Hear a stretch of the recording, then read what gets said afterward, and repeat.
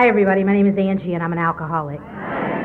First of all, I'd like to thank Marlene, who has just been awesome and has most certainly stayed in touch, and the committee for inviting me to come. I'm really pleased to be here. The speakers have been amazing. Of course, Jack and Kathy, I've loved her for years, who gave our Al-Anon talk. If you weren't here, you really, really missed a treat. And I'm just really, really glad to be here.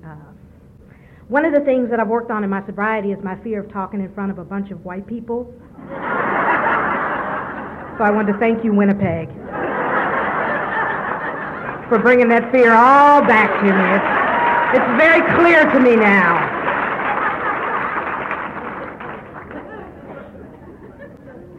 Gord, I loved him and his little beat there that he did and his little song he did. That was awesome.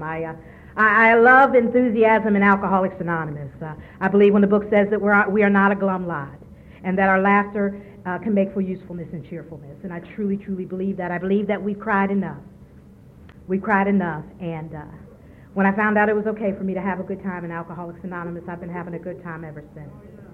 Now I need to tell you that I'm a lover of Alcoholics Anonymous. The buck stops here for Angie P. I don't have anywhere else to go.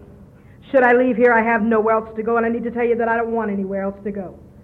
Because here in Alcoholics Anonymous, where I found people who got me. You guys get me. My biological family, they don't get me. But you guys get me. And I'll be forever grateful for that. I'm from Greenville, South Carolina. And back home, we lived in a little white house on a red dirt road.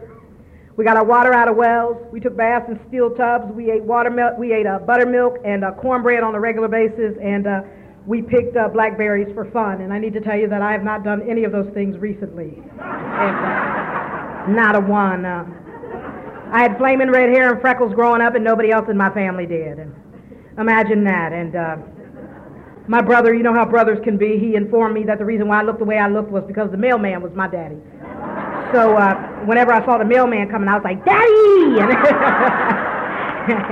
And I run up to him, and he put his arms around me and tell me how cute I was. And thank God for the big book of Alcoholics Anonymous and sponsorship and stuff. I found out that turned out to be a little pattern for me, actually, that you just put your arms around me and told me how cute I was. We were basically married at that point. You know, and 6 months down the road, I'm going, now, what did you say your last name was again? So we stayed down south for a little while, and I'm from a family of Baptist ministers. And we stayed down south for a little while. My dad got transferred up to Cincinnati, and he moved us up there. And when he got to Cincinnati, he had been traveling back and forth trying to find us a place to live, and in the process, he found himself a little girlfriend. And, you know, he got with her, and that left my mother. He still brought us to Cincinnati, but it left my mother to raise my brother, my sister, and myself. And I need to tell you that when I got sober, my mother was my biggest problem. I truly felt like if she would have just treated me the way that she treated my brother and sister, that I would not be in this predicament. I am sitting at meetings going, hi, my name's Angie, and I'm an alcoholic. See, it was her fault. And I need to tell you that thank God for the big book. Thank God for the steps, you know, and that I'm aware today that this is a disease of perception. Because when I look back over my life, my mother was not somebody who put her arms around me and told me that she loved me on a regular basis. But what you've taught me, Alcoholics Anonymous, is that love is an action. And when I look at my mother's actions, my mother loved me in a huge way. As we speak, my mother is struggling with mental illness. And it's been one of the hardest things to watch, you see. But it's only because of you guys that I can be there for my mother, because, see, what you taught me was that my mother came into this world with her own set of problems that had absolutely nothing to do with me.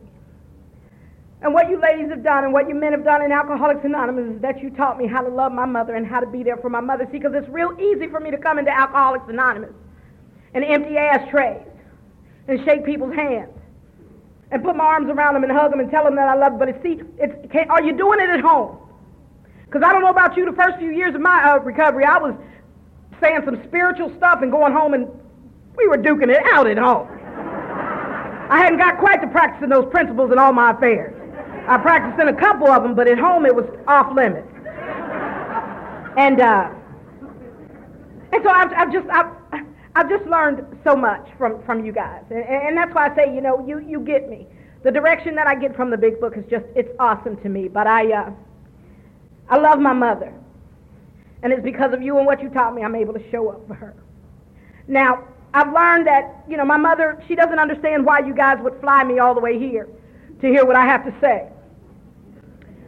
She doesn't even believe I'm here half the time, half the place. She doesn't even believe I'm half the place. I'll call and go, "Hi, Mom, I'm in Palm Beach." And she goes, "I know. Palm Beach this week, I know. I'm going to Winnipeg, right." And I thought, I told my sponsor, I said, she never believes me. And that's why I love sponsorship, because they just, intuitively know how to handle those situations with the best. She said, "Send her a postcard." So I went and got them today. My friend Carrie, she had a whole purse full of stamps. I thought that was amazing. And got those postcards out to my mother. Thank God for my mother. Because in the end, she was the one who gave me the most wisest words. But my mother, she was raised in the South, and she cleaned bathrooms for a living, and she didn't want us to do that. And so my mother was very, very strong about education. There were certain words in our vocabulary that we couldn't use, words like "ain't" and "I'm not gone." We got smacked in the mouth for talking like that. See, my mother, she tried to do the best she could for us, but what she told me was that I would always have a strike against me because I was black. And what I heard, not what she said, but what I heard was that I'll never be better than you.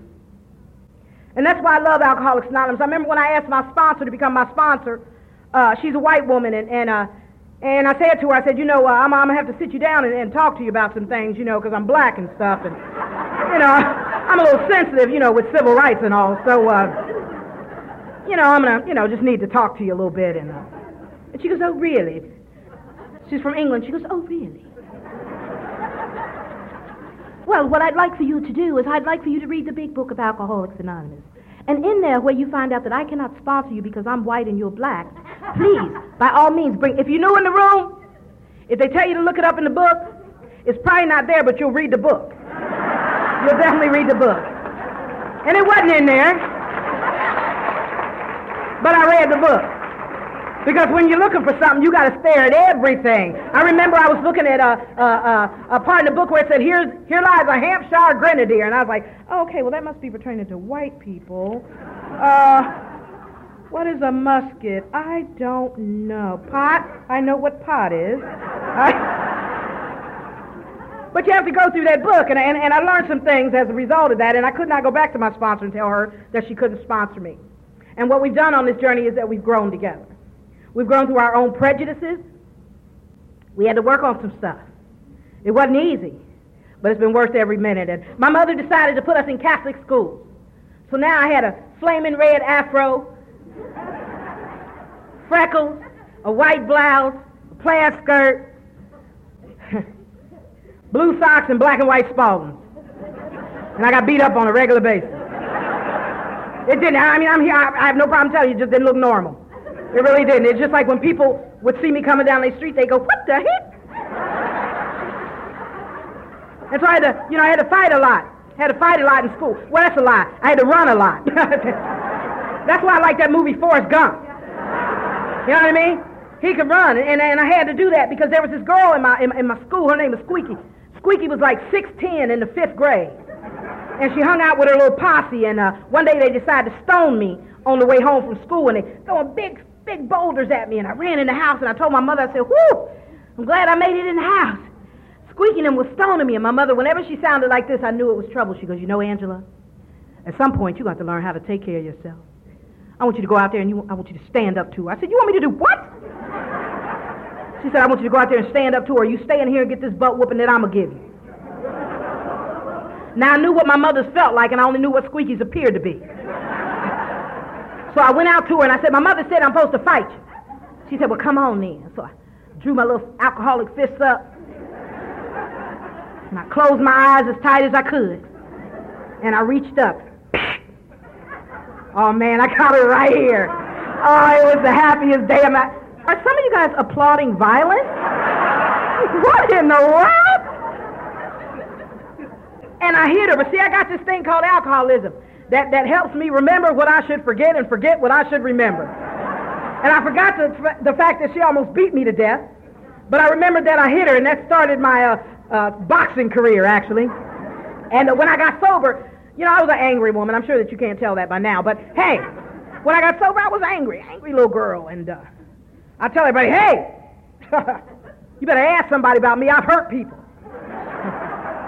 And my sponsor would just go, oh, really? Yeah, you've hurt people. Ooh. And I got beat up in Alcoholics Anonymous, so I just can't fight. That's the bottom line. And so my mother had ended up getting a better job. She worked as a waitress at this restaurant called Frisch's for a long time. And then she got a better job where she started working for this company called Avon. And she came and got me from school one day, and it was my 12th birthday, and she took me to this neighborhood, and she showed me our new house. And it's a red brick house. It still sits. My mother still lives there. And it's long driveway, and it's sat back, and it was in an all-white neighborhood. So from the age of 13 to probably 19, I wasn't even black no more. I listened to Bob Seger and the Silver Bullet Band, and my favorite girl group was Heart. And the first concert I ever went to was Led Zeppelin, 1979. I was at the Ted Nugent Foreigner concert. Foreigner was singing Feels Like the First Time. You know it. I have waited a lifetime. Spend my time so foolishly. And he said, it feels like the first time. It feels like the very first time. And I remember I looked around the Coliseum. I didn't see one black person. I said, man, I am bad. I said, they scared to come down here, but I'm here.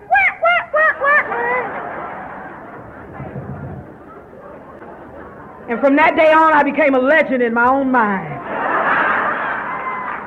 You couldn't tell me nothing. When I walked into a room, stuff just happened. Not that it really did, but I thought it did. And I hung around with these 5 girls. 5 white girls. They were allowed to drink at home. I couldn't believe it.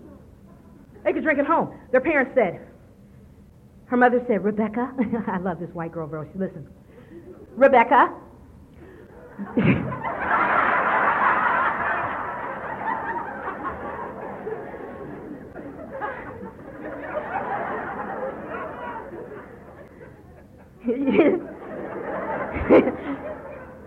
Your father and I have been talking, and we feel that if you're going to drink, we would rather you do that at home. And I said, what did your mother just say? And she goes, oh, yeah, we're allowed to drink at home. I thought that was the closest family I ever seen in my life.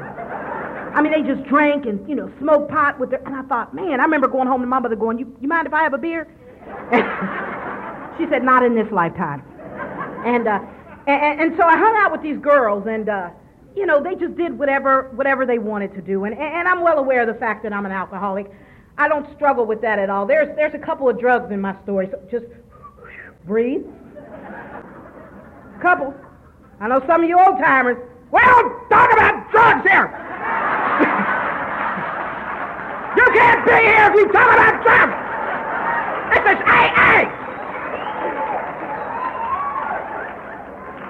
Y'all know them.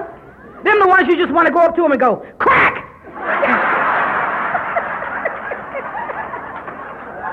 You just want to run up to them and go, marijuana!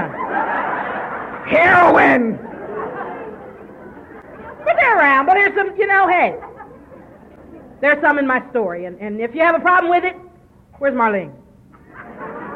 There she is over there. Go run to her. Because if you come to me, I'm going to hurt your feelings, so just go over there to her. And it'll save us all so much time. So much time. So I hung out with these girls, and one day they had, offered me a couple little pills, and, they told me to take one. You know how many I took? 2. And it was strawberry mescaline. Yeah. Apparently they had some here at one time. Yeah. I knew you guys were really nice for a reason. Everybody's colorful. But, so, I took the strawberry mesc, and then they decided that they wanted to go and get something to eat at McDonald's, and so we pulled into McDonald's, and it began to hit me. Yeah. And I began to get the feeling of just skating right along. Just everything was just...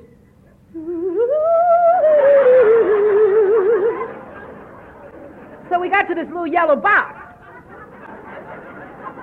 And some little guy in there, you know what I mean? He keeps asking me, what you want? I said, no, what do you want, buddy? What do you want? And I knew he was only about this big, so I couldn't say, but I could take him. I knew I could take him, and I got up to the next window, and they were, trying to take my money and stuff, so I had to swing on Sister a couple times, you know what I mean? And, then I got up to the next window, and he pushing bags at me, and I'm pushing them back in, and, it's just quite the struggle. So there's a reason why I don't do drugs. I get arrested. And so, I'm up at the window, I'm tussling with the guy with the bags and everything, and, they call the police, as they should, as the traffic began to back up around and up the street. And so the police officer comes, and he goes, "Ma'am, what's your name?" But it sounded like this, "Ma'am, what is your name?" I was like, "Oh, man, I'm going to jail, I can already tell." And he asked me my name, and I told him it was, Luke Skywalker, and they don't go too good for that falsification stuff. And so he looked at I told him my car wouldn't start, and he looked in the car, and he goes, "Ma'am, in America, when we want our cars to go, we put them in drive." And so he pulled me over, and he called my parents because I'm on my way to jail. And I go over to the jail, they called my parents, and they said, "Yeah, we got your daughter down here in jail." And my mother said, "Well, make sure she's warm," and hung up. And, so I didn't really have that enabling mother who, was like, "I'll be there in just a few minutes. Tell her I love her." No, she didn't do that. She said, "Make sure she's warm, and we'll see her whenever." And I'll tell you, I've had a very interesting growing up because I've been singing since I was 3. So music has always been a part of my deal. And I don't know about you guys. You hear a song, you automatically go back to it. And my friend Rebecca came over to my mother's house, and she had a little brown bag, and it was Boone's Farm apple wine. She had a bottle, and she gave me a bottle, and she said that her brother had schooled her in the art of chugging. And she said that we had to turn the bottle up, we had to drink it as much as we could, and as long as we could. And that's what I did. And I can tell you without a shadow of a doubt, what happened to Rebecca was totally different than what happened to me. Because as I drank that alcohol, and as it began to hit my system, my feet got hot. And this feeling started to rise slowly to the top of my head. I have based relationships on the way that alcohol made me feel that first time. If you could make me feel like that, we were together. I didn't care who you were, man, woman, it didn't matter. If you could make me feel the way that first drink did, we were good to go. We were good to go. And I'm like the book talks about. From the time that I started drinking, alcohol became my master. As I drank, I no longer had a call or a shot on my life. I didn't go to school. I'm not one of those alcoholics who went to school and who went to college. I wasn't one of those people. When I drank, and it hit me, I drank. And I continued to drink until I got to Alcoholics Anonymous. And I'll tell you what, all my teachers used to tell me this. They'd say, "Angie, I know some of you guys have heard this." They'd say, "You got potential." Don't you hate that? You got potential. Why can't you just, my parents, just the look on their face when they would say, "Why can't you just do this? Why can't you just do this? Your sister does it, your brother, why can't you do it?" My son has the very same answer today that I had then. I don't know. I don't know. I questioned my drinking early on. Early on. I lived to drink. Everything I did, I drank. I didn't really do, marijuana a little bit, but whenever I smoked it, I just smoked it and ate everything in the freezer that had been there for 10 years. You know what I mean? And, my response to everything was, "Wow." Yeah. "Angie, your hair is on fire." Wow. So I didn't really do that. And alcohol was my thing. And my dad had got me a job at a recording studio, and I was in the, if you're an artist like I am, you always dream that somebody's going to hear you, and they're going to discover you. And then, you'll be rich. That's how I saw it anyway. And I was working at this recording studio, and I was in the bathroom, and I was singing. And I came out, and there was this tall guy standing there. And he said, "Was that you singing?" And I said, "Well, yes, it was." He said, "I can make you famous." I said, "Really?" He said, "Yeah, I can." He said, "But you got to come to Las Vegas." And I looked at him, and I knew that this was God's will. And I went back and I had a family meeting, and I told my family, "I will be back for you."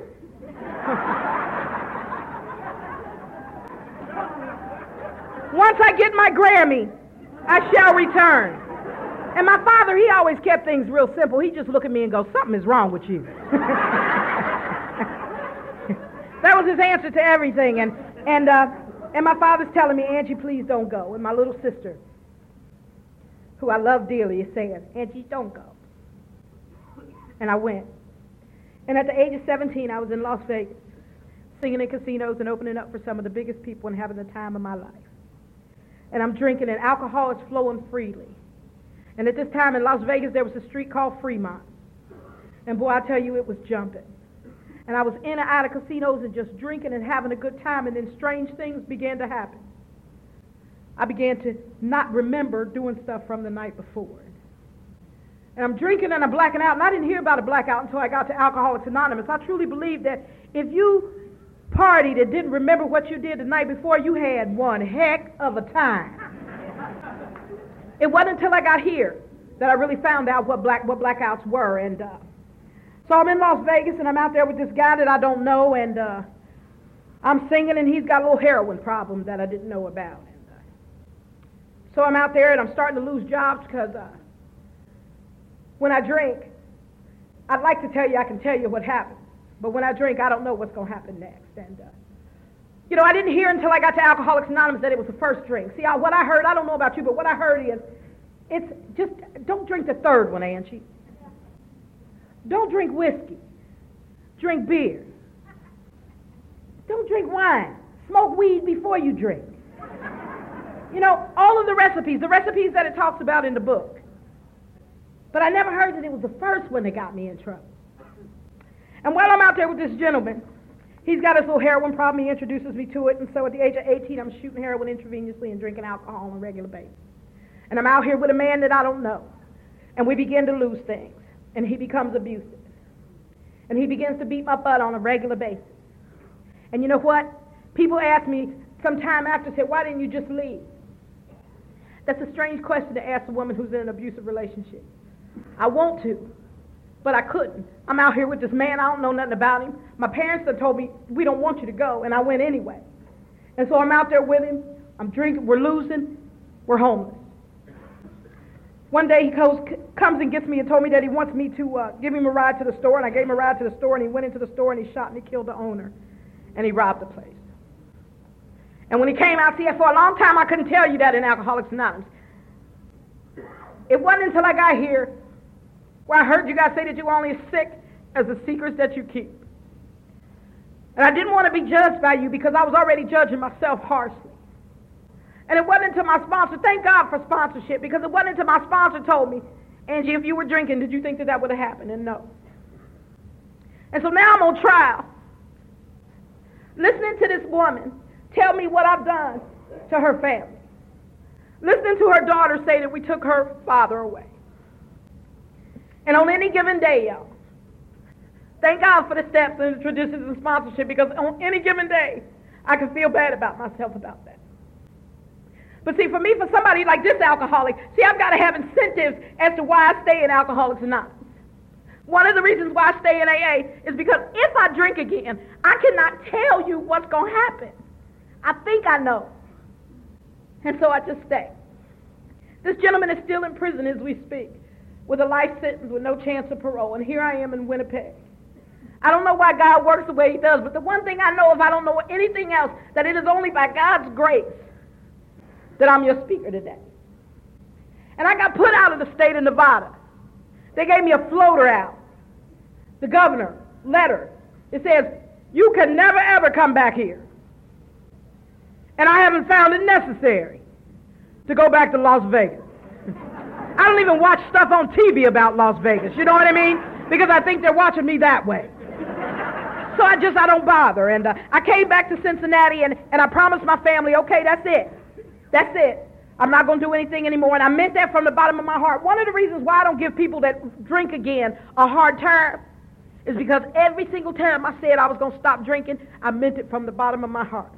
I just didn't know that I was powerless over alcohol and that it dictated and managed my life. But every time I said that to my parents, and every time I said that to my sister, I meant it from the bottom of my heart. But to the untrained eye, we appear liars.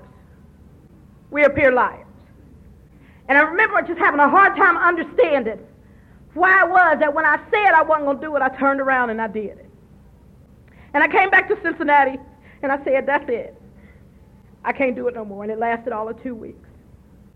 And I was drinking again. And I started hanging around downtown Cincinnati, and there was a restaurant down there where all the pimps and the prostitutes hung out. And my brother and sister, I went on a city ride on the bus, and we got to the corner where this restaurant was, and my little sister looked over there, and she said, boy, you couldn't pay me to go over there. And my brother looked over there, and he said, shoot, me neither. And I remember thinking, I'm going over there tomorrow.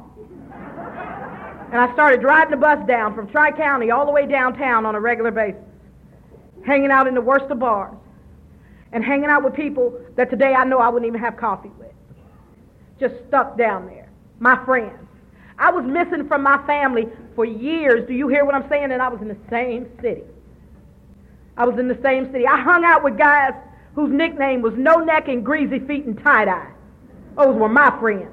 Let me tell you what my friends did. They taught me how to put on a girdle and go into a department store and roll up outfits and stick them in the girdle, put my coat on and walk out and take them to some man and sell it for the remarkably low price of. And eventually I started getting arrested. And my friend, Greasy Feet and them, they never came to see me. They never came to see me in jail.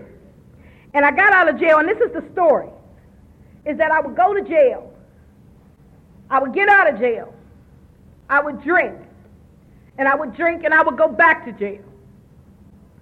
And I would go to jail, and I'd do some time, and I'd go back to jail. And the third time I went to jail, I took a physical at the Justice Center, and I found out that I was pregnant. And the only reason why I didn't lose my mind on that prison bit was because my baby was growing inside of me. And every single day I rubbed my stomach, and I said, I'm going to do the right thing. When you're born, I'm going to do the right thing, and I'm going to be a mother. I'm going to be a good mother, and I meant that from the bottom of my heart. But I didn't know that I had alcoholism and that it dictated what sort of parent I would be. And when I had my son, my parents came and got him. I had to call my family, and they came up to the prison, and they got my little boy. And I remember it like it was yesterday. And he had on this little blue snap-up suit, and he had a little blue cap on his head. And I remember I looked at him because I had to see my child leave through a little slit like this. And I remember I looked at my child and I said, I'm going to get my act together, and I mean that from the bottom of my heart. I meant it from the bottom of my heart. And when I got out of prison, my son was 4 years old. And I remember being on on 71 on the Greyhound bus going back home, and all I could think about was seeing my baby. All I could think about is just going and putting my arms around my baby and doing everything that I needed to do so that I could be a mother. Because I wanted desperately to be that more than anything else. And you know what happened? I got to the Greyhound bus station, and suddenly the thought crossed my mind, if you knew in the room, it's more about alcoholism.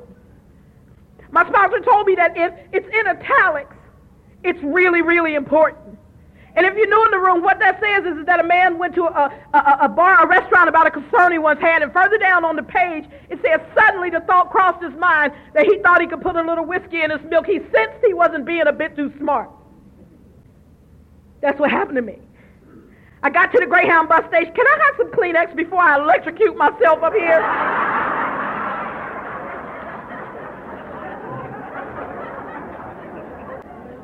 Thank you very much.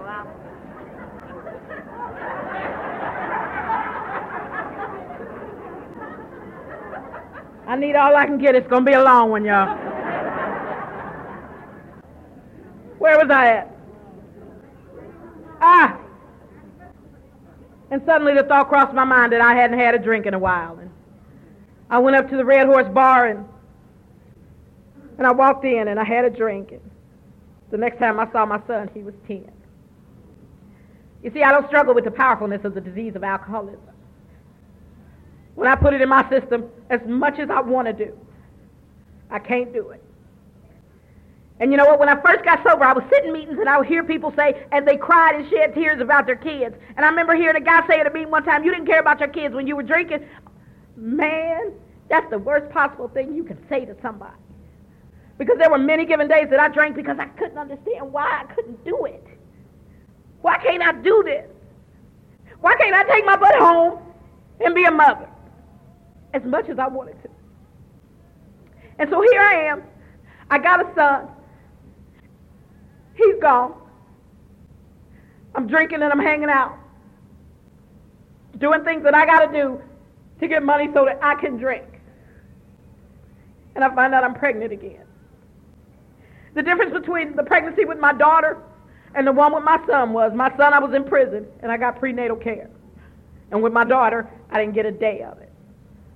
I drank every single day with my daughter growing inside of me, and did all kinds of other substances. And thank God my daughter is okay. Thank God she's okay. But when you give a baby up for adoption, they throw this black-like thing over you. And when the baby comes out, they snatch her and they go the other direction, and you can't see her. But I saw her. I saw her. And they already had the adoption ready. They were going to take her. I said, take her. I can't raise her. And my parents found me, and they called the hospital, and they said, Angie, bring her home. We'll take care of her. You bring her home. And I got on the Greyhound bus with that little baby. And I ain't know nothing about babies. And I just said, please, God, don't let her cry. Because I didn't know what to do. And she was so little because I didn't have any prenatal care. You see, she was little. And I get to the Greyhound bus station with my little girl. And her name is Whitney. And my dad's sitting there in his pickup truck. And my mother gets out the other side, and they just come and they take her out my arm. And they say, Angie, we got her here. And I said, what am I supposed to do? And my mother and my father said, we don't know what you're going to do, but she don't deserve it. And they drove off with my baby. And from that point on, I drank as if there was no tomorrow. It didn't matter whether I lived or died. I just drank. And one night, I was in a shooting gallery, drinking alcohol and shooting dope, and somebody shot ice water into my vein. And it was the closest thing I ever felt to dying. And I left that bar and I walked 17 blocks because by now I'm living at a home for wayward women down on the banks of Cincinnati's river. And I walked 17 blocks down there. And I get there and see, I'm a believer in angels. I don't know about you, but God has always placed somebody in my way. And I get to that door and it's a little blonde white woman standing there, and she said, you know what? You do not have to live like that. And she went up to my room with me and she put a washcloth on my head and she began to tell me about her drinking. She didn't tell me how much she drank, but she told me how she tried to be a mother and she couldn't be. She told me all this stuff, and then she asked me if I would go somewhere with her. And if it would have made me feel better, I'd have went anywhere, and I said yes. And she took me to my first meeting of Alcoholics Anonymous. I went to a clubhouse called 405 Oak Street. And the day that we got there, it was all these white people, kind of like right now. It was all these white people. They were sitting on these benches, and everybody had white cups, and some guy was singing John Denver songs, and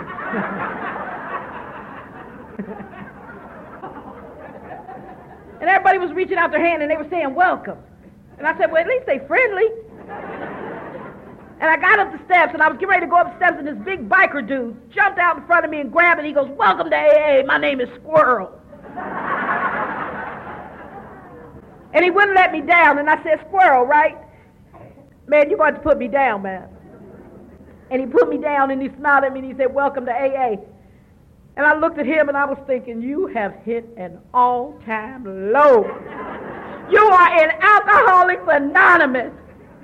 And I went in, and she said this guy was going to tell his story. I went in, and he began to tell his story. And this is newcomer mentality. I sit down, and he starts telling his story, and he said he slept under a bridge, and all you guys went, ah, ha, ha, ah, ha, ha, ah, ha, ha. And I said, what the hell is this? And he said, I slept under a bridge, and you guys were like, ah, ha, ha, ha, ha. And I said, man, these white people crazy. So I started moving closer to the wall in case this was contagious in any kind of way. And then he got finished speaking, and you guys rose to your feet and clapped. And then you grabbed hands, and I said, look at this shit here. And y'all started to pray, and I said, and they hypocrites too.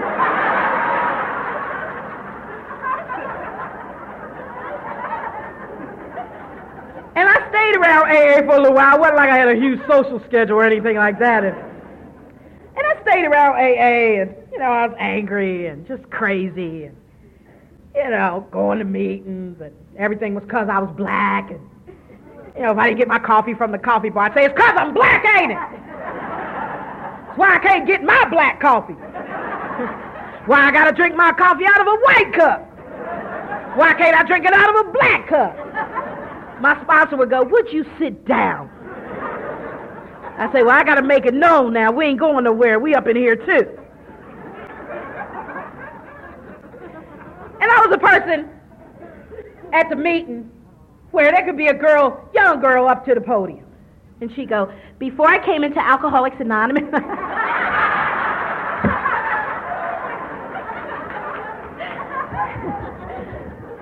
Wait a minute, I love this. Before I came into Alcoholics Anonymous, I really didn't like black people. But now, thanks to God and sponsorship and the fellowship of AA, now I do. And I'll be in the audience and I'll say, well, that's good, because we ain't going nowhere. Power to the people. And my sponsor would say, sit down.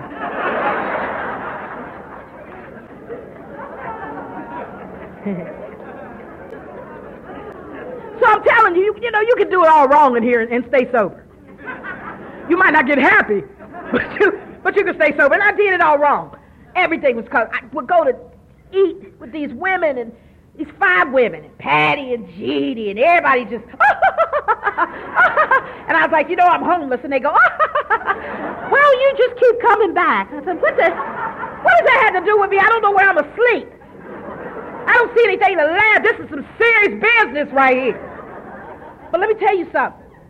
I stayed at this clubhouse from morning to the evening. And somebody always let me go to their house and sleep. So if you're new in the room, is there any black people in here at all? Is it? Oh, how you doing? I'm glad to see. I'm going to give you a hug a little later, okay? Me and you get together, we're going to talk about these white people, all right? So don't you go nowhere. Now, you stay here till I get finished, all right? Now, I won't have no trouble finding you or nothing like that, okay?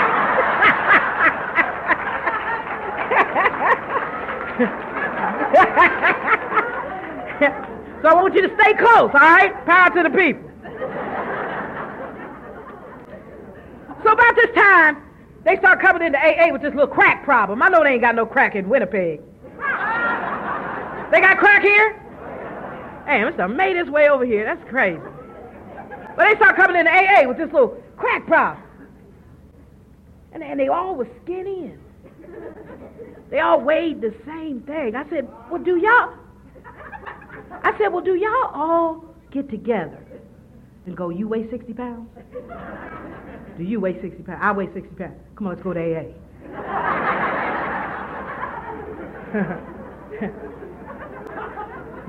Come on, let's go. They can help us. We at 60 pounds. I'm sure they can help us. And so, you know, they were coming in, and they were people of color, and so I, told them, come on in here. Don't say nothing, because this is Alcoholics Anonymous. Maybe they'll come up with a Crackaholics Anonymous, but right now, you at AA. So sit over there and don't say nothing, and I'll sponsor you. Oh, and I was just insane. Insane. These poor people. I had to make amends to them. I was terrible. Every time they moved, I'd say, hey. I said, you better stop. Your ass gonna smoke crack again. So one day I was sitting in a meeting with a cloud on the horizon, and suddenly the thought crossed my mind that probably somebody else needed the seat that I was in AA. I thought of that in 30 minutes. And I called my sponsor and thanked her for going to Sponsor University. But I was going to move on. And she says, well, I'll see you again if you make it back. I said, well, I don't think I'll need to come back, but thank you anyway. And so I went to the Wednesday night meeting of Alcoholics Anonymous, and they asked if there was any AA announcement.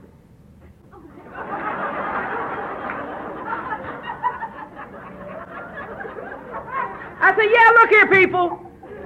I'm going to roll on up out of here. Thank you for the real thick book that you gave me and, all the coffee. And I hope that y'all know that drinking is bad for you. And, those old timers, don't you love them? One of them stands up and goes, well, get out of here then. There's people here trying to stay sober. We'll see you if you make it back. I said, you've been talking to my sponsor. And so I left. And I took that book. But see, let me tell you something. See, you guys have been talking about God using you as an instrument. And I said, you know what? I think God might be using me as an instrument, too. He might want me to go find some black people and bring them into AA. So I took my book, because I knew that step said that I was supposed to carry the message to somebody. And I'm sure it was black people. So I grabbed my book and I walked down the steps and I went to the right and I went down the Red Road and I got on the number 43 bus and I said, the first black person I see that appear to be drunk, I'm going to carry the message of Alcoholics Anonymous. So I got on the bus and a brother got on and he was staggering a little bit. I said, bingo. So he sat down and I slid over next to him on the bus. I said, look here, brother, you been drinking? He said, yeah, I had a little something. I said, you might be an alcoholic. So he started cussing me out and stuff on the bus and you know, I told you, that I'm from a family of Baptist ministers, and I told him, I said, the people at the AA Club told me that you would probably react like this to my information. So what I'm going to have to do is give it to you the only way that I know how and the only way that you'll be able to hear it. So I opened up the book to chapter 5, and I stood up in the aisle of the bus.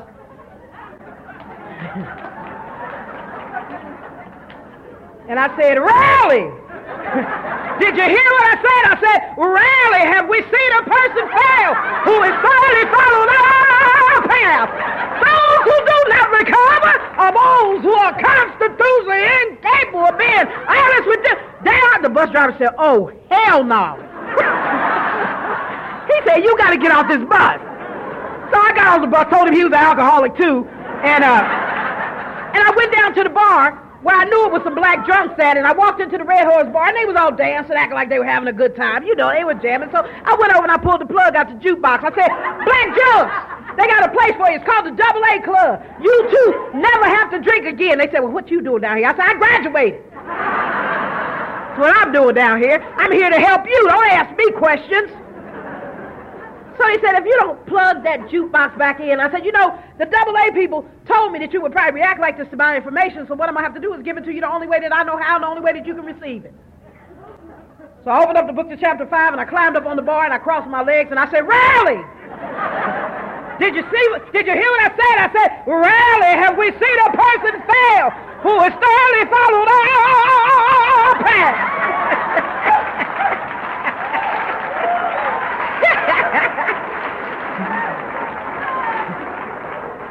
And the bus drivers, the bar owner said, oh, hell no, you got to get up out of here. So I went outside after they locked the door, and I opened up the book to more about alcoholism, and suddenly the thought crossed my mind that I hadn't had a drink in a while, that surely one won't hurt me. And I went back in that bar, and I ordered a shot of gin, and the bartender gave it to me, and 45 minutes later, I was in a crack house. Now, I ain't thought about smoking no crack. Why, that was for the little people. Let me tell you something I learned from that. That any time I stand in judgment of one of God's children, what I've done is I've just placed myself in a position to experience it on some level. It's not up to me. And I'll tell you what, everything that you guys told me was going to happen, happened. You said it would get worse, never better. And it got worse. I did things, y'all, when I was out there that you could have ever told me that I would do. And by the end, I was sleeping outside. I weighed 90 pounds. My hair was matted to my head. I hadn't had a bath in I don't know how long. And I got tired. And I came back to Alcoholics Anonymous June the 20th, 1991. And I'll be forever grateful for you people who stuck out your hand to me in spite of what I look like. Because, see, we got to make sure that we don't get too good in Alcoholics Anonymous. That we pay attention to those people who come in and don't look like we think they should. Who may look like they ain't serious about their recovery. And we may judge them. We got to be real careful with a peg because they could be your next speaker. We got to be real careful. We got to be real careful.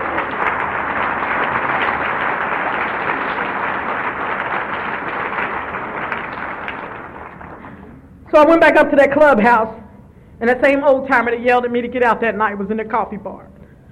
And I walked in, that walk of shame. And I walked in, and he looked at me, and he said, Angie, you're going to die. And I said, I know. I know I'm going to die, and I need you to help me. And he said, I want you to go out there, and I want you to stand at that door, and you greet people. Let me tell you something real strange. I stuck my hand out to people, and a whole lot of people just walked past me. I had that experience here, where I smiled at people and they just walked past me. See, we got to be real careful. Because if I was just a new little black girl coming to this convention, I'd have turned around and I'd have walked out the door. I'd have walked out the door.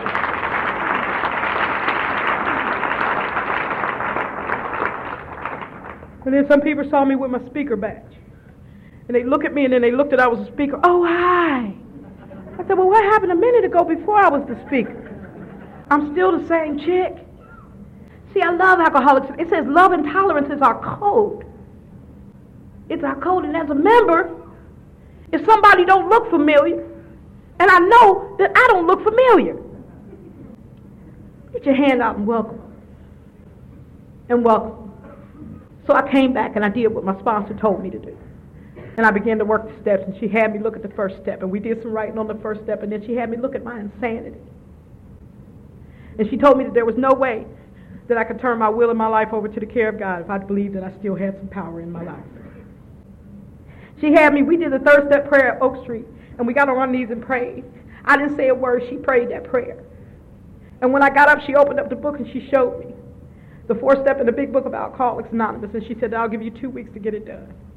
Thank God that she didn't let me do it, and I'll get ready to do it. She gave me a date to have it done. And I did it to the best of my ability, my first one. And I shared that with my sponsor, and then she began to share her stuff with me. And what I realized that as sick as I thought I was, I hadn't created anything. That somebody else had done it before me.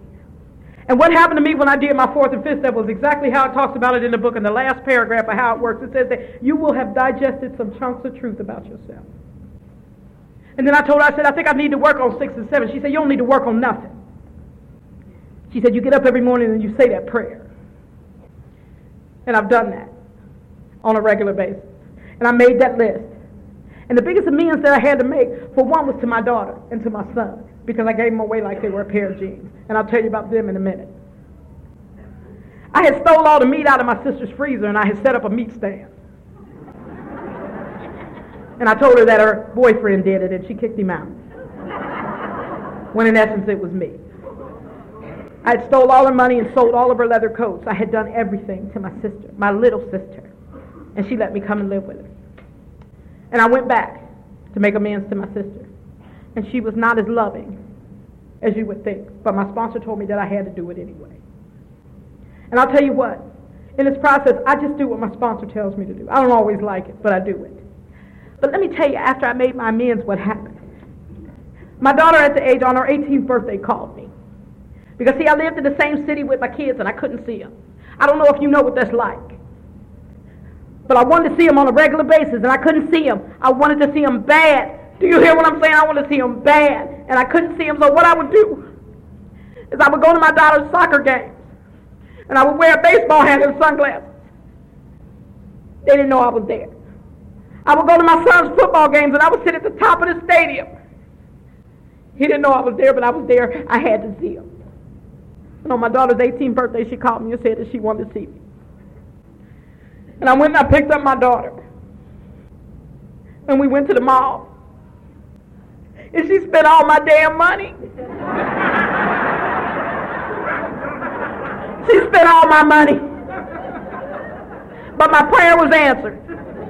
Because I said I wanted to clean off my side of the street when it came to my children. But let me tell you about my daughter. She's a beautiful, beautiful girl. And man, if I got what I deserved in Alcoholics Anonymous, my kids would never speak to me again. But she began to call me. She didn't want to make waves in the family, you see, because I wasn't allowed to be around my family. They asked me to step out of their lives. Step out of your kids' lives and let them have the same opportunities that you had. And so I stayed in Alcoholics Anonymous, not seeing my kids, not seeing my family, being around the holidays, knowing that everybody was flying in, and at home in my apartment by myself. Last Christmas was the first Christmas that I spent with somebody. The first Christmas that I spent with somebody. See, stuff still happens in sobriety. I wanted to see my kids so bad, but for the first time in my life, I had to make a decision that wasn't based on me. I made a decision that was in the best interest of my children. and I left it alone. See, that's what you guys told me to do. You said, leave it alone. When you're able to get them back, God will send them to you. And sure enough, my daughter came back. And my daughter calls me. She's in school in Louisiana. She attends Grambling State. She's a good kid. When Katrina hit, she was in Louisiana. And I didn't hear from her for 6 days, but I couldn't call my family and ask them anything, you see. I didn't hear from her.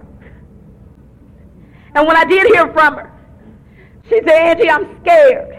I said, it's going to be all right. See, you guys told me that it's going to be all right. She said, would you just say that prayer that you always say to me? She said, I need to hear it. And that prayer is, God, I offer myself to thee, to build with me and to do with me as thou wilt. Relieve me of the bondage of self, that I may better do thy will, and take away my difficulties, that victory over them may bear witness to those that I would help, of thy power, thy love, and thy way of life. She wanted to hear that from me. You gave me that. And I passed it on to her. My son, oh yeah, and she's dating a white guy.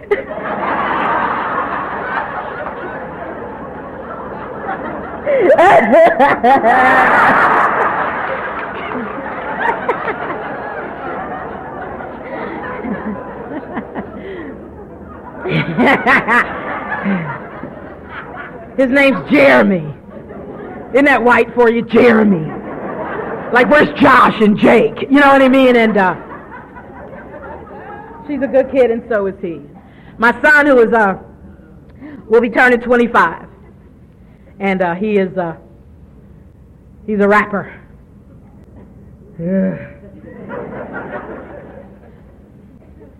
He loves to rap. I don't like it, but he loves it. But he has a job, though. He's a court reporter. And not too long ago, I was driving in my car, because he always calls me and plays his songs for me. And I was driving in my car one day, listening to the radio, and all of a sudden I heard my son's song. I was like, whoa. And not that I liked his music, but you know, rappers buy their mom's houses when they get rich. So I figured I better stay in good with him, you know what I mean? And but I was able to make amends to my son. And you know, if you're new in the room, in spite of me, I've been able to stay sober. Things have changed in my life. Like I told you, I didn't go to school. I got my high school diploma in Alcoholics Anonymous. I had one, but I had made it in prison. It was in my personnel file on my job until I told my sponsor. She told me I had to go tell my boss it wasn't real. And so I went and did that, and he told me that I had to have a high school education in order to work there. And I said, are you going to fire me? And he said, no.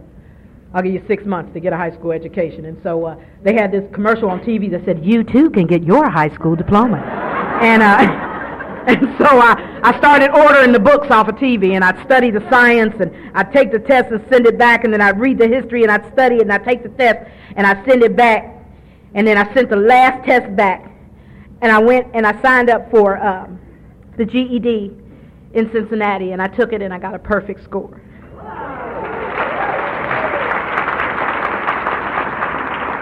That might not be a lot to some people, but man, to me, that was a miracle.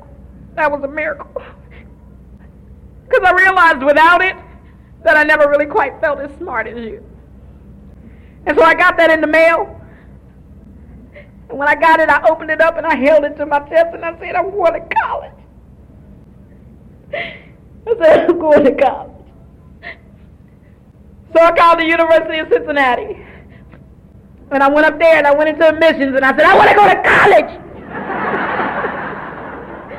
And they said, what do you want to do? I said, I don't know. And at this time at the University of Cincinnati, they had incorporated the Addiction Studies program. And I went into the Addiction Studies program and I got certified in Addiction Studies through the University of Cincinnati. And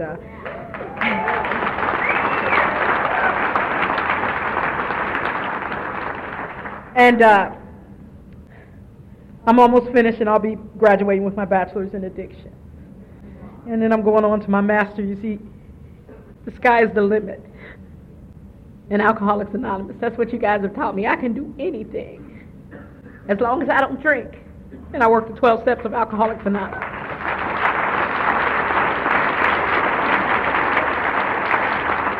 time do I have? I don't have a watch. How much time I got, y'all? They took about 3 hours. So anyway, 10 minutes? Okay. So anyway, I've had a great journey in AA. And thank God that you guys love me in spite of me. The belligerent, the militant, the angry. You guys just told me to keep coming back, but then one day somebody told me to stay. They said, why don't you stay and give it a chance? And I've done that. Back home, my grandmother, she used to sit in the rocking chair and she would hum this song. And I didn't know the meaning of it, but I know the meaning of it now. And I'll close with this.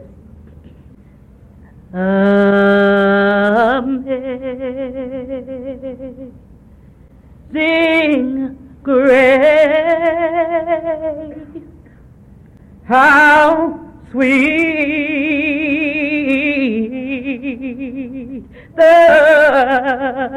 the sound that saved a wretch like me. See, I was lost, but now you can sing it with me. I'm found. I was blind, but now I see. I want you to do this. Just hum it. Just hum it.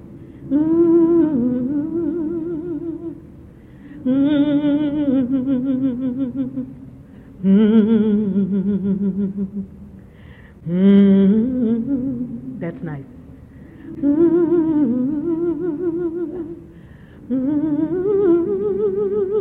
That's so nice.